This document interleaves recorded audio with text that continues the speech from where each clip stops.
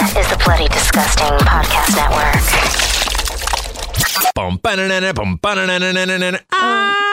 How's it go? Stabbing Westward. Stabbing Westward. I can't even save myself. Right? Boils and ghouls, lock your doors and strap yourselves in. From Los Angeles, California, Bloody Disgusting presents the Boo Crew Podcast. Horror news, commentary, reviews, interviews, and more. With your hosts, Lauren and Trevor Shand and Leone D'Antonio. Hey, what's going on? I'm Trevor, and on behalf of myself, Lauren, and Leo, welcome to the Boo Crew Podcast, episode 306. Thank you so much for being here with us. United in our shared love of the best genre in the world. And it's more than just a genre to you. It's a lifestyle, isn't it? It's on your walls. It's how you dress. It's what you read, experience, and listen to. We do this every week, usually multiple times a week. If you like what you're hearing, it helps us so much if you leave us a review on Apple Podcasts, if you haven't already. Helps the show keep going, helps us get found, all that good stuff. And if you'd like to watch the video version of our show, you can now do that via Bloody Disgusting TV. It's available on Roku, Sling, Vizio Smartcast, and more. You can check out the on-screen programming guide for show times and schedule. On to this latest episode. It has been a long time in the making, and it's finally happening. You have heard me badly sing its praises at the top of my lungs in random karaoke attacks on this very show. We're talking about the 90s hit Save Yourself, featured in almost every horror movie if you ask me. That's my experience of remembering it. This time around, you were hanging out with singer Christopher Hall of the multi-gold-selling industrial rock legends Stabbing Westward. They are back with their first full-length album in over 20 years. At time of release, Chasing Ghosts is available everywhere March 18th. Chris takes you into the studio to talk about reuniting and details the creative process behind the cinematic experience that is the band's music. Explore the story behind the wonderfully haunting artwork of this new chapter of the band and what's in store for you on this adventure. We go over the history, of course, of Save Yourself and how that song and a bunch of their other hits became synonymous with horror flicks in the 90s. Chris reveals some of his favorite scary movies and tons more on an incredibly fun episode 306, now playing.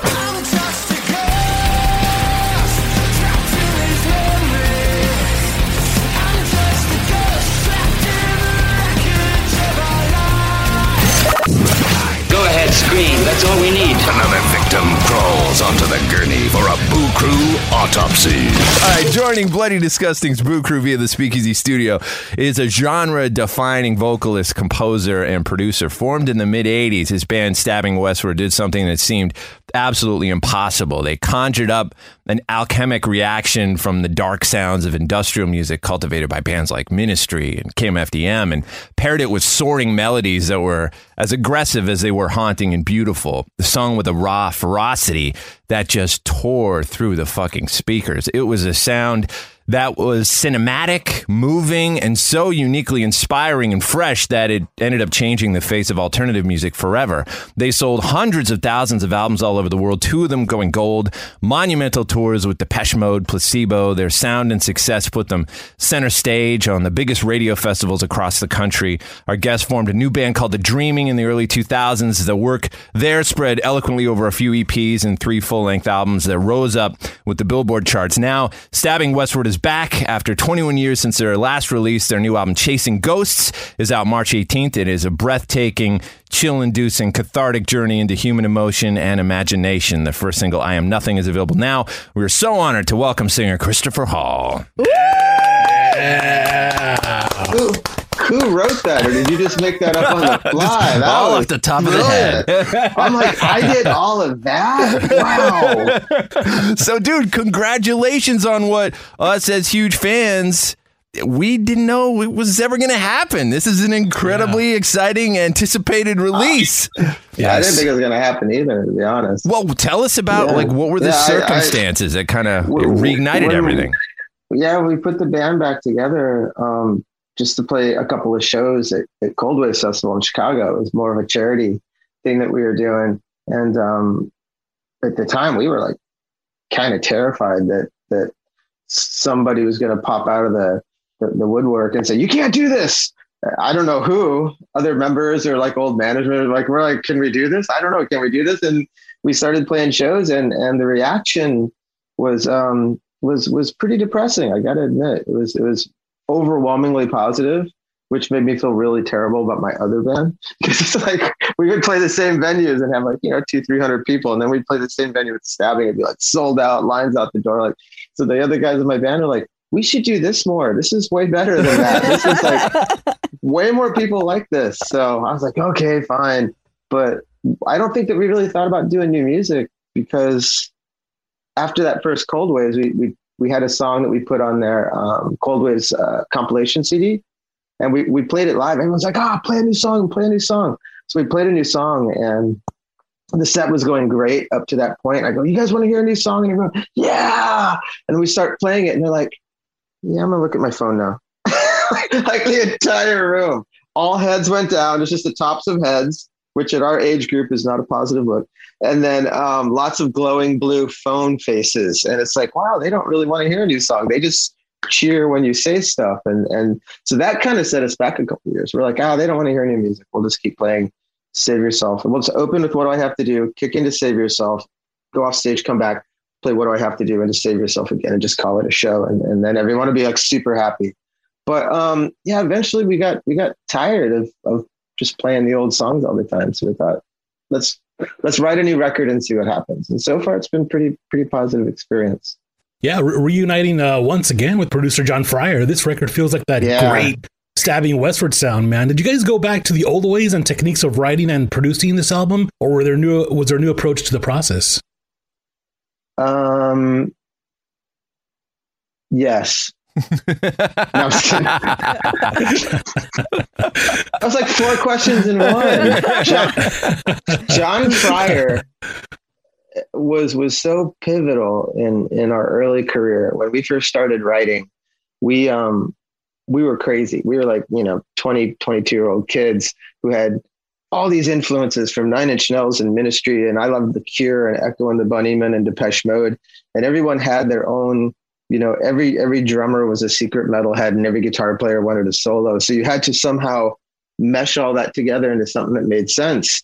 And I go back and listen to our demos of that early stuff, and it was just chaos. It was like you couldn't even figure out what was going on. It's like the demos I get sent to me by other bands now. I don't know why I'm pointing over my shoulder. There's no band back there, but I get demos sent to me all the time. Can you make this sound good?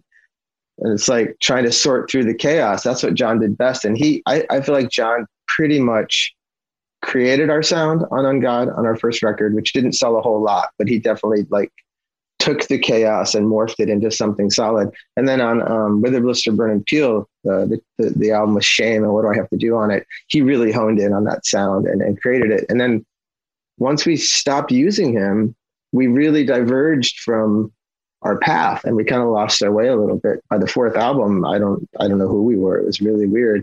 So bringing John back into the fold definitely helped sort of crystallize that vision that we had when we were younger. As far as production, no, it's totally different now. In the olden days, we relied heavily on studios, and now I have one right behind me. Yeah. So I have one. Walter's got a huge keyboard studio in his place. Carlton, our guitar player, has a monster studio in his place. Not monster, same size as this, just lots of gear for what they do. Carlton's got like a bunch of guitar amps and guitars and everything set up so that he can record. I've got a ton of guitars over here too. I've got all this going on over here. So we're all set up to basically, we could all be one-man bands, but we did it all via Dropbox. We should have named this album Dropbox, because like someone would put a file in a Dropbox, we'd all get a ding, pull it out. I can add something to that, and we would all just and we never worked together. So we would be all like there's some songs that literally there'd be like a kernel of an idea. Now there's 3 completely different versions of the songs. Like there's that song Control Z. There are 3 distinctly different versions of the songs with basically the same vocals that all 3 of us wrote. And it was just basically, we're all fighting to get our version in. And John's like, I like that one. End of conversation. That's a song and that's how we had to do it. Because we didn't have a place where we could all get together and just fist fight over it or just, figure it out. So there's a lot of like passive aggressive emails, like terse text messages and stuff like that. And then John's like, yeah, so all very passive aggressive.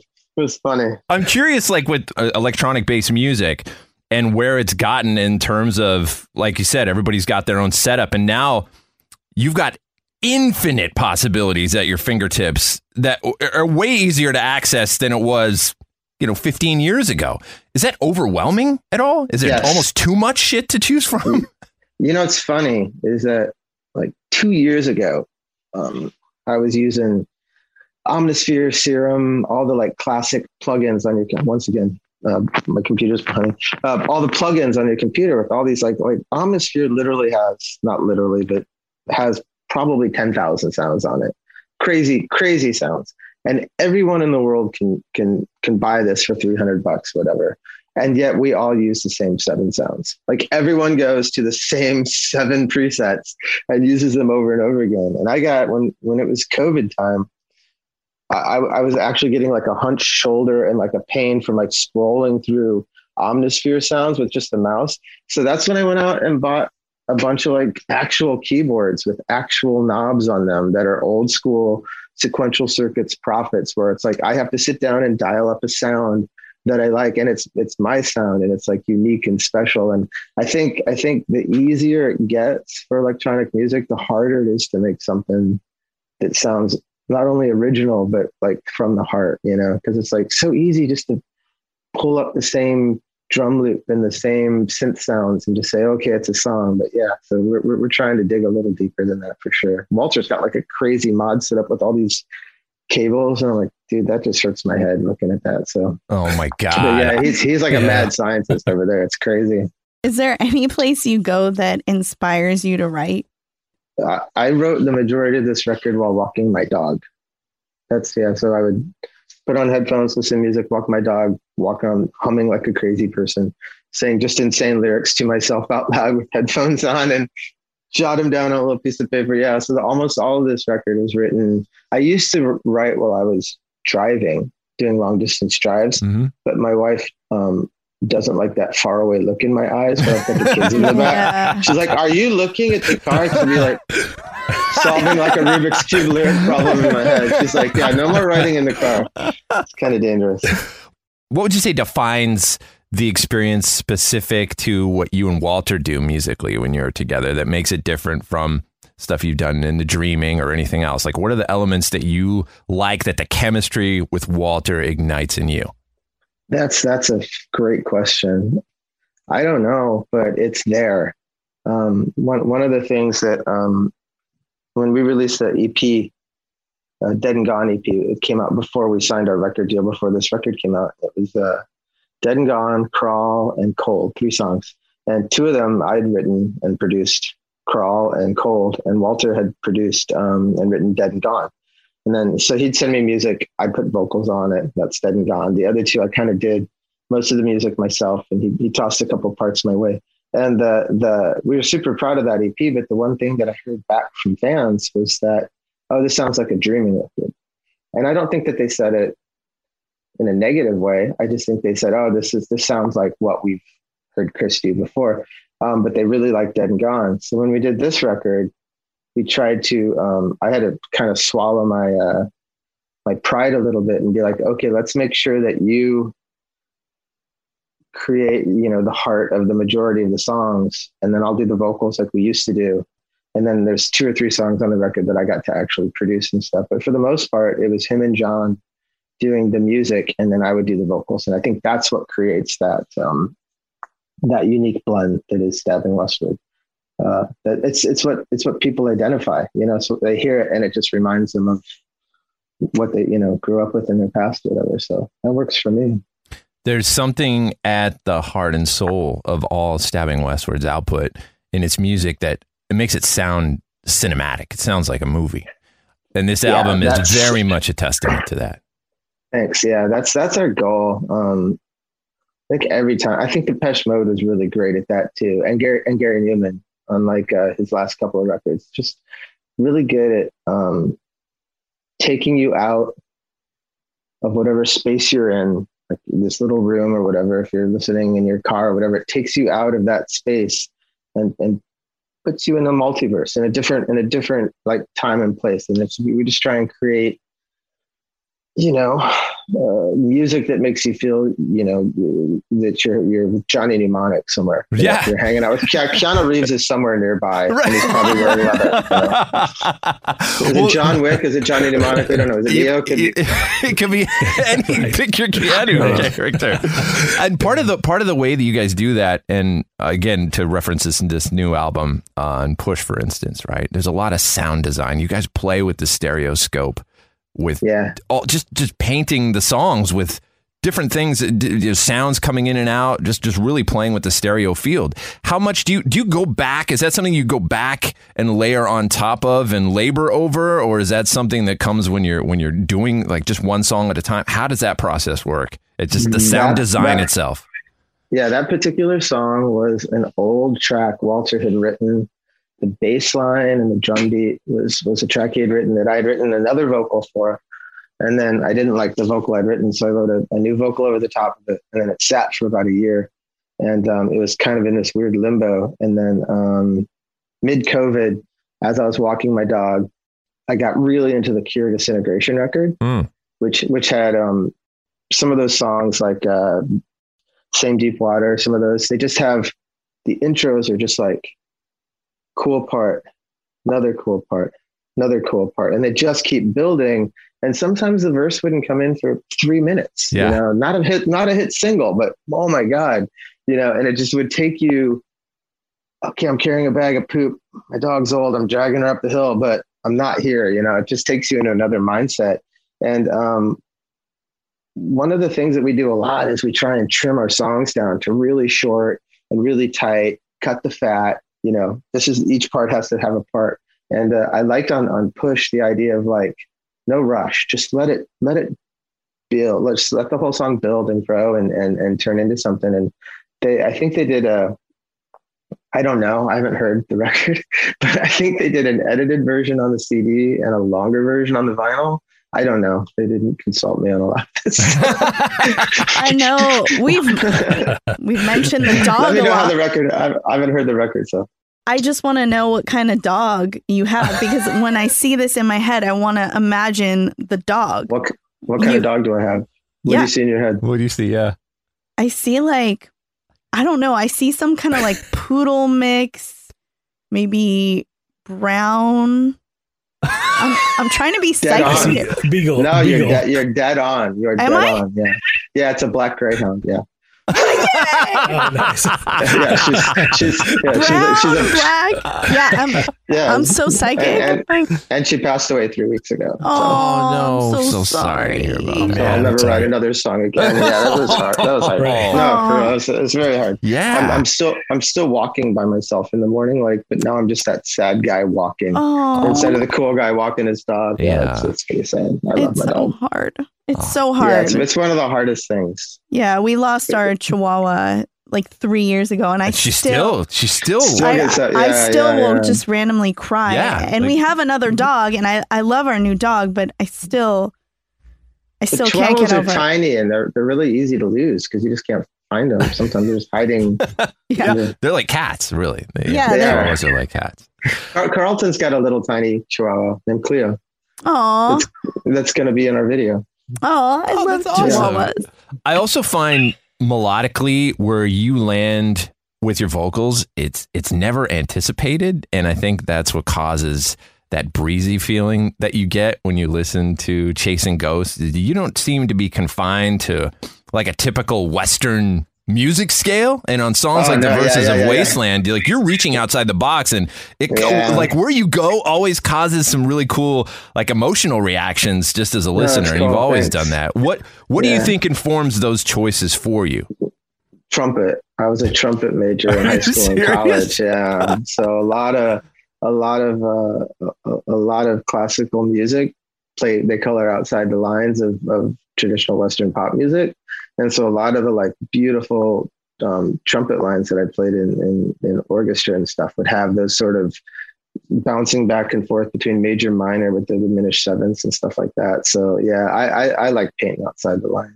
It's way more fun. But thank you. That's really cool. Is this something that comes instinctual to you, or do you really sit and go, okay, I got to figure out like, what's obvious to know?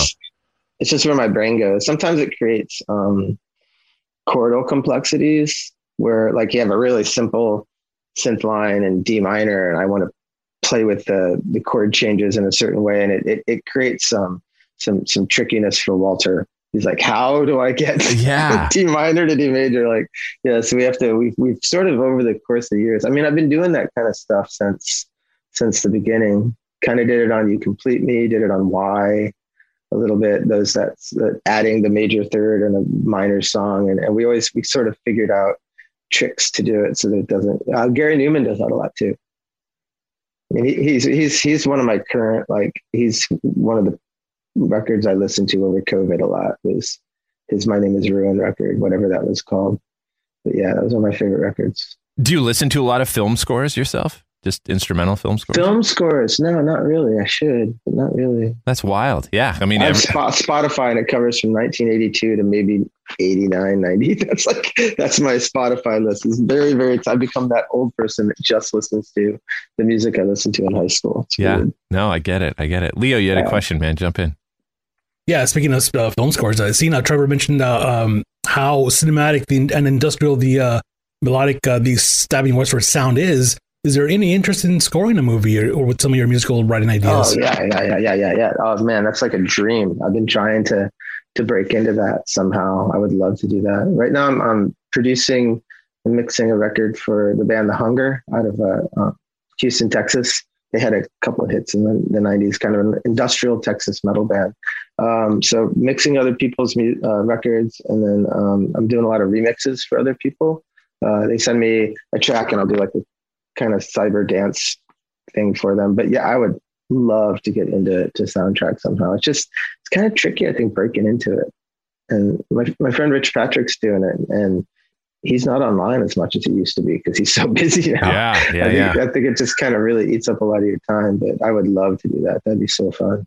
Well, speaking of that, I mean, it's been something that we've integrated into the show here as we talk about horror movies a lot. And this conversation is actually something that a lot of our listeners to our show have been asking for a while now, because we started doing a feature called Scarioke.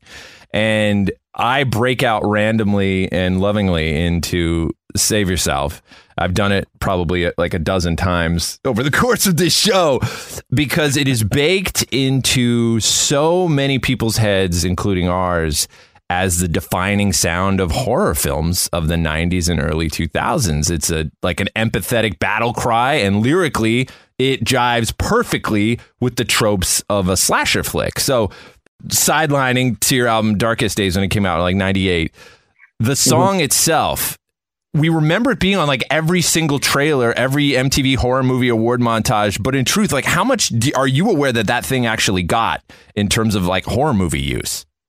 I don't know. I mean, we had so many songs in so many movies and so many TV shows and trailers and stuff that the only time I ever knew about a lot of them was just on my royalty statements. I'd really? Be like, oh, we were in Smallville? I didn't know we were in Smallville. We were in True Blood for a while. Yeah.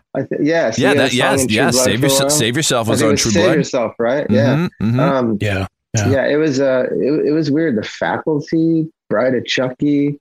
We were in a lot of horror movies. It was pretty shocking. I looked it up. I did what movies were Stabbing Westward in last night on Google. I did a Google search, and I found another thing that was a New York Times article. I didn't know that I was ever in the New York Times, but they wrote an article about how record labels were shoving their songs into soundtracks instead of using composers. And their first example was, this band Stabbing Westward that we've never heard of had, songs in 9 movies in 1996. And that's all because of Sony. And they kind of went off on a tirade against us. But I'm like, wow, New York Times mentioned my band. That's cool. That is wild. So they're just complaining that composers weren't getting as much work because in the 90s they were using, bands on labels. But think about the soundtracks, the Crow soundtrack and the Mortal Kombat soundtrack and all the soundtracks that came out that helped the movie so much. Oh, for sure. For sure. Yeah. Defined a whole generation too. So all that stuff was just probably like, as far as your involvement in that, anything like that. So it was probably like a separate music licensing thing. You didn't necessarily have like final rights of approval. You just kind of hear about, wow, we're on a soundtrack. No. Yeah. That was just Sony Music. I mean, so much of the success that Stabbing had was just people at Columbia Records and Sony Music just working their asses off to push a band. I mean, it's like we kind of get the gold record and the glory, but it was definitely those people that were doing the hard work and getting it out there. Wow. Yeah, you're even in a John Carpenter movie. So we are Escape from LA. That's rad. Were you ever at any point were you ever approached to do like a bespoke piece of music directly for a film? Like we need a song for end credits or anything like that, or no? I did that once in my other band. I did a song for what's the name? New Moon, the Second Twilight. Oh wow. Yeah. So I got asked to do a song for Second Twilight, the one where she's all sad, her vampire has left and she's just stuck with the handsome werewolf. Yeah. And I wrote a song called Hole and did a whole production on it. And I guess it was in the film for a very long time while they were editing it. And then at some point the author had an infatuation with Muse and took our song out that the director had put in and put a Muse track in instead. I was pretty brokenhearted because it would have been nice to have been in the movie. But yeah, that's the only time I was ever asked to, okay, this is the story, write a song. So I wrote a song about that. Otherwise, no, we've done, I think the thing that works for us is that when we write a piece of music, I'll think, does this bass line sound like it could be in the Matrix? That's like one of my my guiding principles is can I see people in the Matrix city? What's the name of the city in the Matrix? Oh God, I don't even remember. Zion. Yes. Zion, Can I see him partying to this in Zion? We're fighting in slow motion. A lot of the songs in the new album sound like people fighting in slow motion. The Boo Crew will be right back. From the mists of infinity, they come, rising from the cold, damp earth to take what is now theirs. My God, the damn thing's moving! When the moon turns red, the dead shall rise and walk the earth. From the gates of hell, they have finally come. The gates of hell. No one under 17 admitted without parent or certified adult guardian.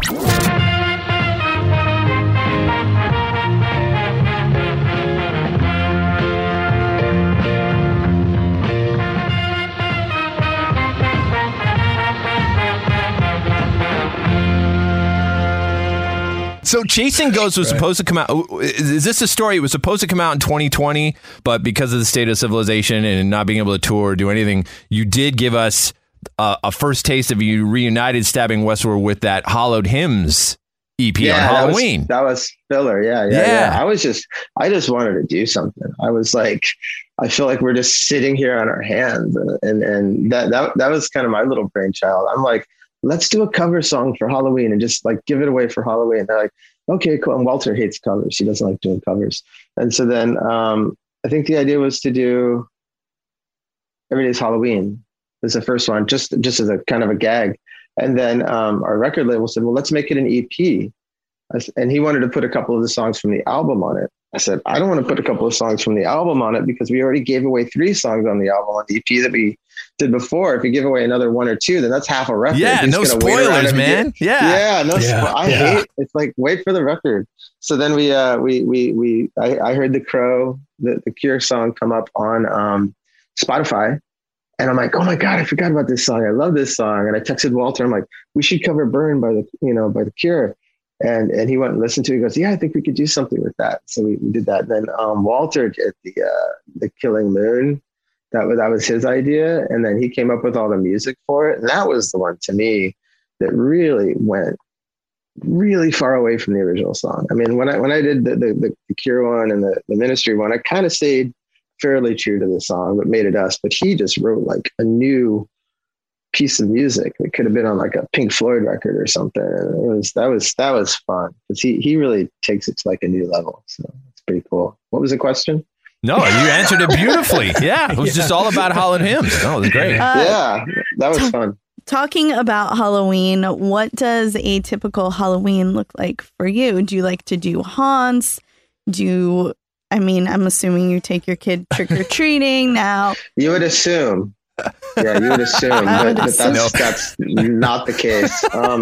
My wife is one of the most gifted crafters in the world, and she makes them handmade costumes each year, and they're really always quite awesome. And then we live on a hill with like kind of steps up to our house, and so we decorate the front of the house. Going up the steps pretty scary with I bring out my lights from the band, so I'll have lightning and a projector like crazy. And then we have a big fire pit in front of our house, and we light the fire pit, and then all of our friends come over, all the parents of kids that we know, they all come over, and all the moms take the kids out trick-or-treating, and then all the dads drink my scotch. And then I stand by the fire pit and give these greedy little bastards candy for 3 hours. And I always have a beer and I put it on the fire pit. But by the time I can take a break and reach it, it's scalding hot. You've got the glass is literally burning your hands. And then, I go and they'll all bring a bottle of scotch. And they'll like, I brought you a bottle of scotch. And then they open it and they drink it. And then you're still out there and you're like, why are you in my liquor cabinet? What are you doing? So that's my Halloween. And I told my wife, I'm like, I would really like to go trick-or-treating one of these times, because I'm kind of getting handed the pass out candy duty every single year. Do you guys pair the candy with the alcohol? This tastes really good. A Snickers. Why are we giving children alcohol? No. Right. Going into the candy while he's giving it out. I always eat my kids' candy. Yeah. That's what you have to do. Candy corn goes good with whiskey or something like that. Is that what you're getting at? Good idea. I used to love Halloween candy, but now it feels too sweet. I don't know why. Yeah, no, I'm with you there. It's painful. Twix, mini Twix and mini Kit Kat are my jam. But maybe cool. If you're taking your kid trick or treating and you're walking your butt off, then you feel like I deserve a piece of candy. I just went up 20 hills. Yeah, that's my dream. Take my kids trick or treating and not just stand like a Costco sample person in a costume. Generally, I hope that happens for you this Halloween. We brought up Costco a lot. I love Costco. Yeah, we all love Costco, man. So I want to know too. There is a spooky side of Stabbing Westward as far as song titles, lyrics go. But one interesting thing I've noticed, although you have songs like "You Dead and Gone" and "Ungod" and "Ghost" and "Haunting Me," that spooky nature, usually lyrically, you're haunted by love or a relationship. Yeah. Would that be a true story? Is that true to say as far as your paranormal references in the band? Yeah.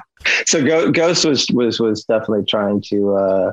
I like to use metaphors a lot. So and then once I get a metaphor, it's in a song, it's something in your shoe, like a rock in your shoe while you're hiking. I just can't seem to shake it. I just keep like ghosts, keep walking through the walls you build between us. So I'm a ghost walking through the walls, there's a lot of silly references like that, but it's all a metaphor for that stuff. Yeah, no, it's beautifully done. It reminds me of Mike Flanagan's Haunting of Hill House, the way he looks at ghosts, right? Mm-hmm. It's all about relationships and love, and it just feels really real. And there's something poetic about putting it in that metaphor. That's what Chasing Ghosts is about. I mean, the title, that's how I came up with that. It's just, every song I've ever written was just about trying to reach back in time and pull something back out.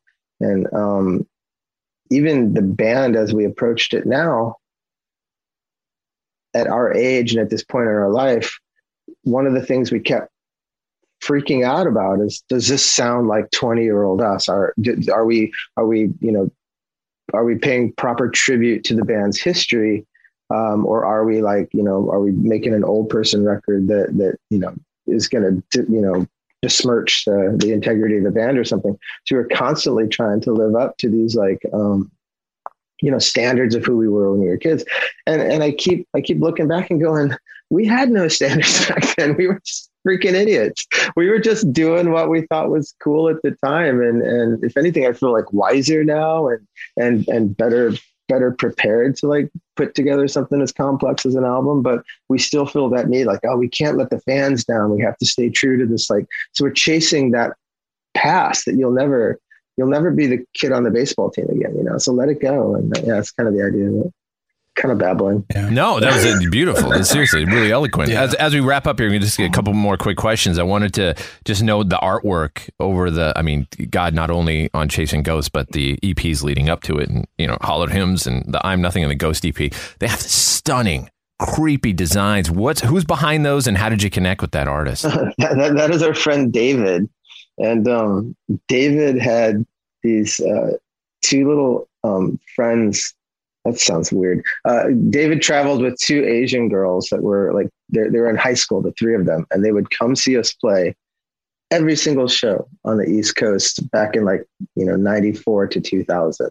And so we would see David like stalkery. It was a lot. Like, we'd see them a lot.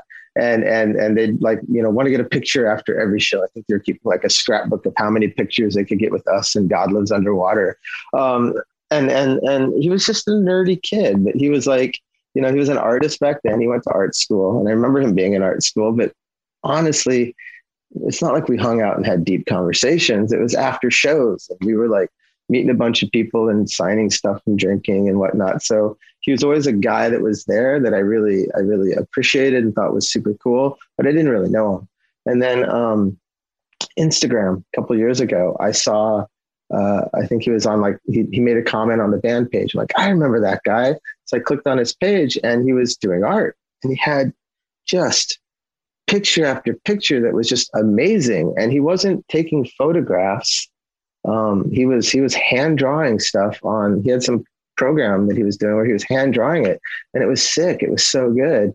And this was before we got a record deal. And I'm like, hey, I'm doing a new record. Do you think maybe you'd want to do a piece of art for it? And he was excited because the 13-year-old version of him was like, this is cool. But the art director side of him, he'd already done records for Cambria, and I can't remember, what's that band called? Coheed and Cambria? Yeah, Coheed and Cambria. Yeah. So he'd done album art for them. He'd done an album for a bunch of those kind of Warped Tour-y kind of metal bands. He'd already done a bunch of stuff for them. So it was kind of cool for him to do it, but it wasn't like I was like saying, I'm going to pick you up and lift you from obscurity. And his stuff was so good. And he gave us the cover for Dead and Gone, was the first thing he sent us, and he'd already done it. And then he was kind of giving us images he'd already finished. And then when we told him we were naming the album Chasing Ghosts, then he started from scratch. He did like a whole new, he likes skulls. I don't know if you've noticed that, but he's quite into skulls. And we had some complaints from some of the fans, like, why skulls? Why so many skulls? I'm like, David's the art director. Talk to David, but he likes skulls a lot. But I think it's like so stunningly beautiful. He sent me prints. I'm going to frame them and put them on my studio wall. Oh, that's awesome. That's very cool. That's very cool. Yeah. What are you gonna say? It's been some time since I've seen Chris in person. Right. And there's been many kids, so my memories are kind of bad. But do I remember correctly that you still like to take pictures, right? Photography? I do. Yeah. Are you still doing that? I am. Yeah. So yeah, we spent a lot of our time during COVID in Maui, and I've been doing a lot of infrared photography. Oh, cool. Yeah, I really like the infrared stuff. Makes like the sky is really black, and the foliage, the leaves and stuff get really white. So it's really high contrast. It's super spooky looking. But Maui is a really good place for it because there's lots of like stunning, things to shoot. I've been doing a lot of that. I have a couple pictures of my kids. I think I tried to dock my iPhone yesterday to get footage for the video off my iPhone, and it said I had 15,560 pictures on my phone. Yep. I'm like, wow, let me find that one picture of that one. Yeah. So I'll do that. We still take a lot of pictures. I'm shooting a video now for the band. So that's kind of cool. Yeah. Infrared is so awesome, man. Yeah. You had to use like a red 25 filter right on there. And no, that's for amateurs. What? Were you shooting digital or film? I'm shooting digital now. Yeah. So I used to shoot film. So that's cheating. That's cheating.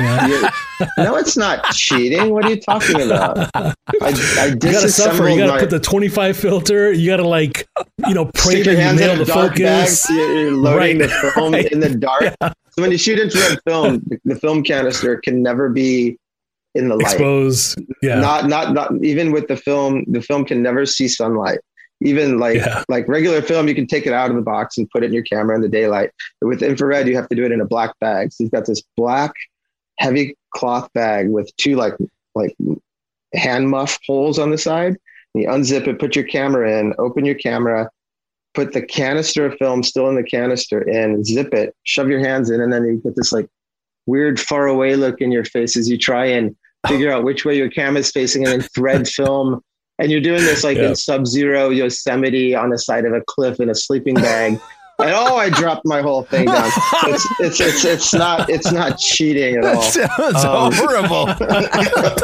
It's really hard. And sometimes you do it wrong and you'd shoot all these pictures and then you'd like open your camera and you realize the film didn't advance. It's still sitting there, but you just expose it to the sunlight. You're like, oh my God. Yeah. So now with digital, you take I got a D90 and you take a $1,500 camera and you tear it apart. You take the back off and you get to the part where it's just the screen, and then it's got a UV filter, an IR filter, and another filter stacked on the screen to make it look the way that a camera looks, like the picture looks. You take all those filters off, and now you've got a camera that can basically shoot stars and maybe like purple and orange and yellow. And then you put a filter over the top that only allows UV and above light to go in, and then you put it all back together, and now your camera can only do one thing. So you've got this huge camera, and all it can do is make trees white and the sky black. That's it. So if you that's awesome. See like a cool car with flames on it, can't shoot it. Yeah. Won't see any of it. Right. Oh my God. Yeah. That's cool, man. Oh, man. All right. Okay. So moving forward, right, as the album arrives, what are some of the possible plans, physical releases, things we can look forward to as part of the experience of Chasing Ghosts? Oh, vinyl. So one of the things we've been waiting on is vinyl. Stupid Taylor Swift and Adele like put in like 6 million orders for vinyl, and so what the hell? Everything got bumped back by a year. So we could have released this in 2021, but we wanted the vinyl. We didn't want to release it and then have a year later have a vinyl release. We wanted it to all happen at the same time. Yeah. So we put in our order 8 months ago or something, and it's finally supposed to arrive in March. Wow. So that's the goal. It's been over a year. So that we've been waiting for the vinyl. That's crazy. I know. It used to be so easy. I did a vinyl version of Iwo Jesus, the 4-song EP. And it took me, I think I had to do it 6 months out, and I did it in Prague. So I ordered from a New York company. They had it printed in Prague and then sent to New York. And then I picked it up when we were on tour. And that was about a 6-month turnaround. But now it's like almost a year for anybody other than Adele or Taylor Swift. That's crazy. Is it because there's only a few plants that press?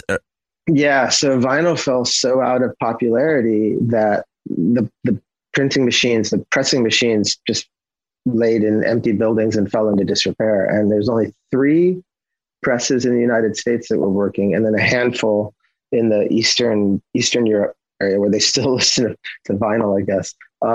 And then when it started to get more popular in the last, 5-10 years, it's kind of had like a resurgence. Then those plants are getting slammed with indie bands wanting to do small batches.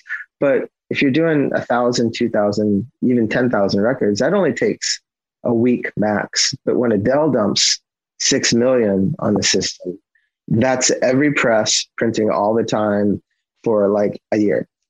And because it takes the length of an album to make an album. So if the album's 45 minutes long, it takes like real time. Yeah. Real time. Yeah. So it's pretty brutal.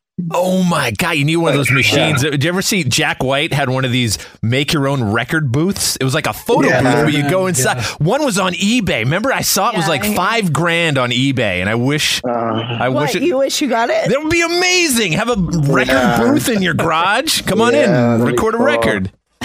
That'd be cool. Like the Beatles. Yeah, exactly. You get one take. Right. One take. One take. And then tour plans, is that something that's in the vicinity right now? It's actually really hard. We had a bunch of shows booked in 2021, and then you'd see like, it would go down, and then all of a sudden it's like, okay, let's book some shows, and then Delta. Oh, I can't do any shows. And then we go down. Okay, let's do some shows. Omicron. So we have stuff scheduled that I'm hoping we're doing a mechanicus. Mechanicus. We're doing a festival in Seattle, like an industrial that has something to do with mechanics or something. I can't say Mechanic Festival. It's a Worcestershire. We're doing that in Seattle, Portland, and then we're going to Belgium. Wow. So yeah. Shit. So there's a 3-day industrial festival, Goth Industrial Festival in Belgium, and we got invited to do that, and we took too long to say yes. And the spot we had was going to be Front 242 headlining the Mission UK. They're just the Mission over there. And then us. We were supposed to be like right before the Mission and then Front 242. I'm like, yes, let's do it. And then we didn't say yes fast enough. And because somebody had canceled, and so they had a slot to fill. So IMX is doing that date, but they're like, oh, but we really want to have you. So how about 5:00 on Sunday afternoon as everyone's leaving? Oh, 3-day festival. Yeah. It's like Friday, Saturday, get really hammered. Sunday, you wake up and I got to pack my tent. I got to go to work tomorrow. So I was like, oh, I don't know. That's a lot. It's a lot of flying for a 5:00 in the. But the rest of the band was like, I'm going to get out of my house. Yes. I'm like, it's going to fly 12 hours on a plane to play for 45 minutes at 4:00 in the afternoon. Yeah, when you think of it that way. My knees are literally groaning thinking about it. Just sitting on a plane for 12 hours. It sounds great when you're a kid. Right. But I'm not even going to be able to walk when I stand up. You'll have all the Belgian fans out there will be stoked. Yeah. Man. They'll be stoked. Awesome, all man. 4 of them. Yeah. All right. Well, you got any more? I am good. All right. We've kept them for a long time, man. I was prepared for my favorite horror movie. Let's do it, man. What do you hear? Let's hear a horror movie. Let's do it. So my favorite horror movie is a super cheesy one from 1982 or 3 called The Gates of Hell. The Gates of Hell. Yes. I have never seen it, but it came up. Remember, it came up. Jonathan Davis from Korn.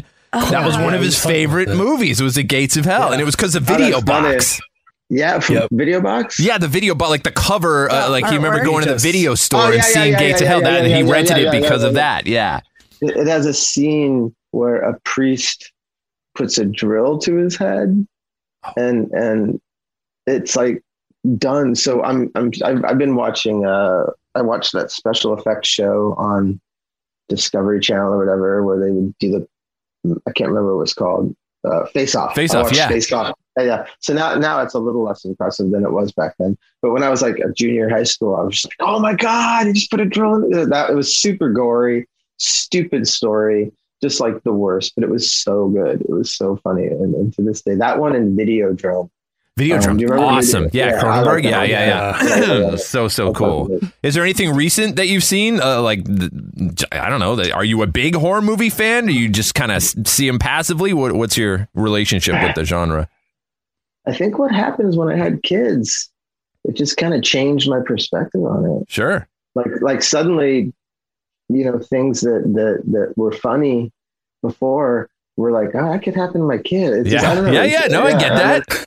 And then, it's just weird. Same with like riding a motorcycle. I can't really ride a motorcycle anymore. I used to just like, but now I'm like, that ground looks really hard. If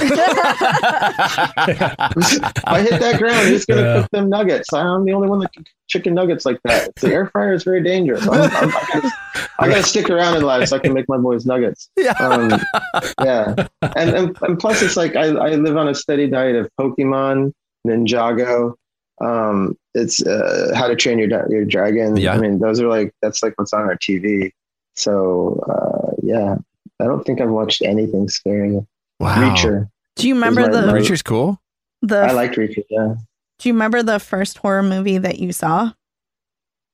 Yes, distinctly. It was, oh shit. I distinctly remember it, which is why I can't remember it. Oh God, what was it called? It was Will Smith did a remake of it. I Am Legend? I Am Legend. But the original version was called, it was Charlton Heston. Oh shit, come on. It was a double feature with John Wayne and the Cowboys. Oh, The Omega Man. The Omega Man. That was my first horror movie. And where did you see it? Drive-in theater? At a drive-in theater, double feature with John Wayne and the Cowboys. And the John Wayne and the Cowboys was on first, and my parents figured that we would fall asleep in the back of the car when the second one came on, and I did it, and it was terrifying. Yeah. Oh, and also Trilogy of Terror. Oh, yes. With the little doll. The doll, yeah. I was like awesome. 8 when I watched that. I'm like, what? Yeah, this was a good idea. Primetime TV. Like, who thought that was okay? And then I went through a college Hellraiser. Mm-hmm. 8, like that was a great chain. And then The Crow, but that's not really a horror movie, right? I'd say, I'd say it is. Yeah. It crosses over, yeah. For sure. Hey, when you had the song on the Carpenter flick, did you ever get to meet Carpenter at all? No, I didn't, but I'm a huge fan. The Thing was one of my, The Thing, right? Yeah, it was one of my favorite. And his scores, his old school synthesizer 80s scores were like the bomb. I love that stuff. Yeah. And I have keyboards with presets called Carpenter. Cool. Literally presets from his films. And then I have my Prophet X has a whole bank of all the sounds from Blade Runner. No way. And it's got the names of like Tyrell Corporation will be like the name of a sound kind of a thing. It's pretty cool. It's like 127 sounds from Blade Runner. That's bad. That's awesome. Yeah. Dude, it'd be so cool to get you scoring a film, man. It'd be the best. I would love to. What would be your ideal? Would you go horror? Would you go more sci-fi action? What would be your ideal experience for scoring? Either one. I think sci-fi kind of futuristic cyber would be kind of like my thing. Yeah. Because I like writing retro music of the future. Yeah, got it. like what we thought the future would look like in 1980. That's what I kind of like writing. That's my thing. Sig Sputnik and bands like that. Sure. Yeah. Has there been any scores of that ilk that have, or movies that you've seen of that genre where the score has been like, holy shit, this is exactly what I'm talking about. The Blade Runner remake or the Blade Runner 2. Yeah. 2049 or whatever it's called. Yeah, that score was amazing. That blew my mind. And then Dune. I watched Dune on a plane the other day, but I was wearing headphones. The new one or whatever. Yeah, I haven't seen that. I haven't seen it. It's did you read the books? No, not myself. Leo, did you? No. Really? No, Dune. We have 4 kids. We don't. Dune's been around forever. Yeah. We fly a lot, so I just sit and read on the plane while my 8-year-old plays his iPad. So you can go like 10-hour flight, no problem. I'm good. So I do want a still suit though. That'd be badass to have. Oh yeah, so you just pee yourself and then drink it. Yeah, I just think they look badass. They'd be good stage clothes, right? The still suit. A bunch of them came up for auction actually from the original. Oh, Dune. really? Yeah, recently. Oh, wow. Yeah. That stuff's always around. In fact, the Trilogy of Terror doll, that one sold at auction. Right, the little puppet of the dude with the spear. And I think Jordan Peele bought it. That sounds about right. Yeah. It came up for auction like 2 years ago. Yeah. I paid $75,000 for an NFT of the little doll from just a little animation of them. All Bitcoiners. Oh, dude.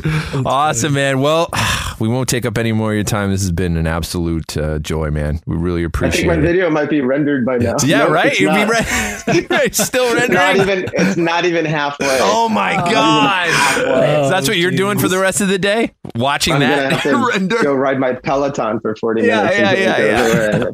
That was the Boo Crew Podcast, episode 306. A very special thanks to our amazing guest and friend, Christopher Hall. Follow at Stabbing Westward on Instagram. At time of release, their new album, Chasing Ghosts, is available everywhere March 18th. Music from Stabbing Westward, production tracks provided by Powerman 5000. Till next time, it's Trev for the Boo Crew saying, sweet screams.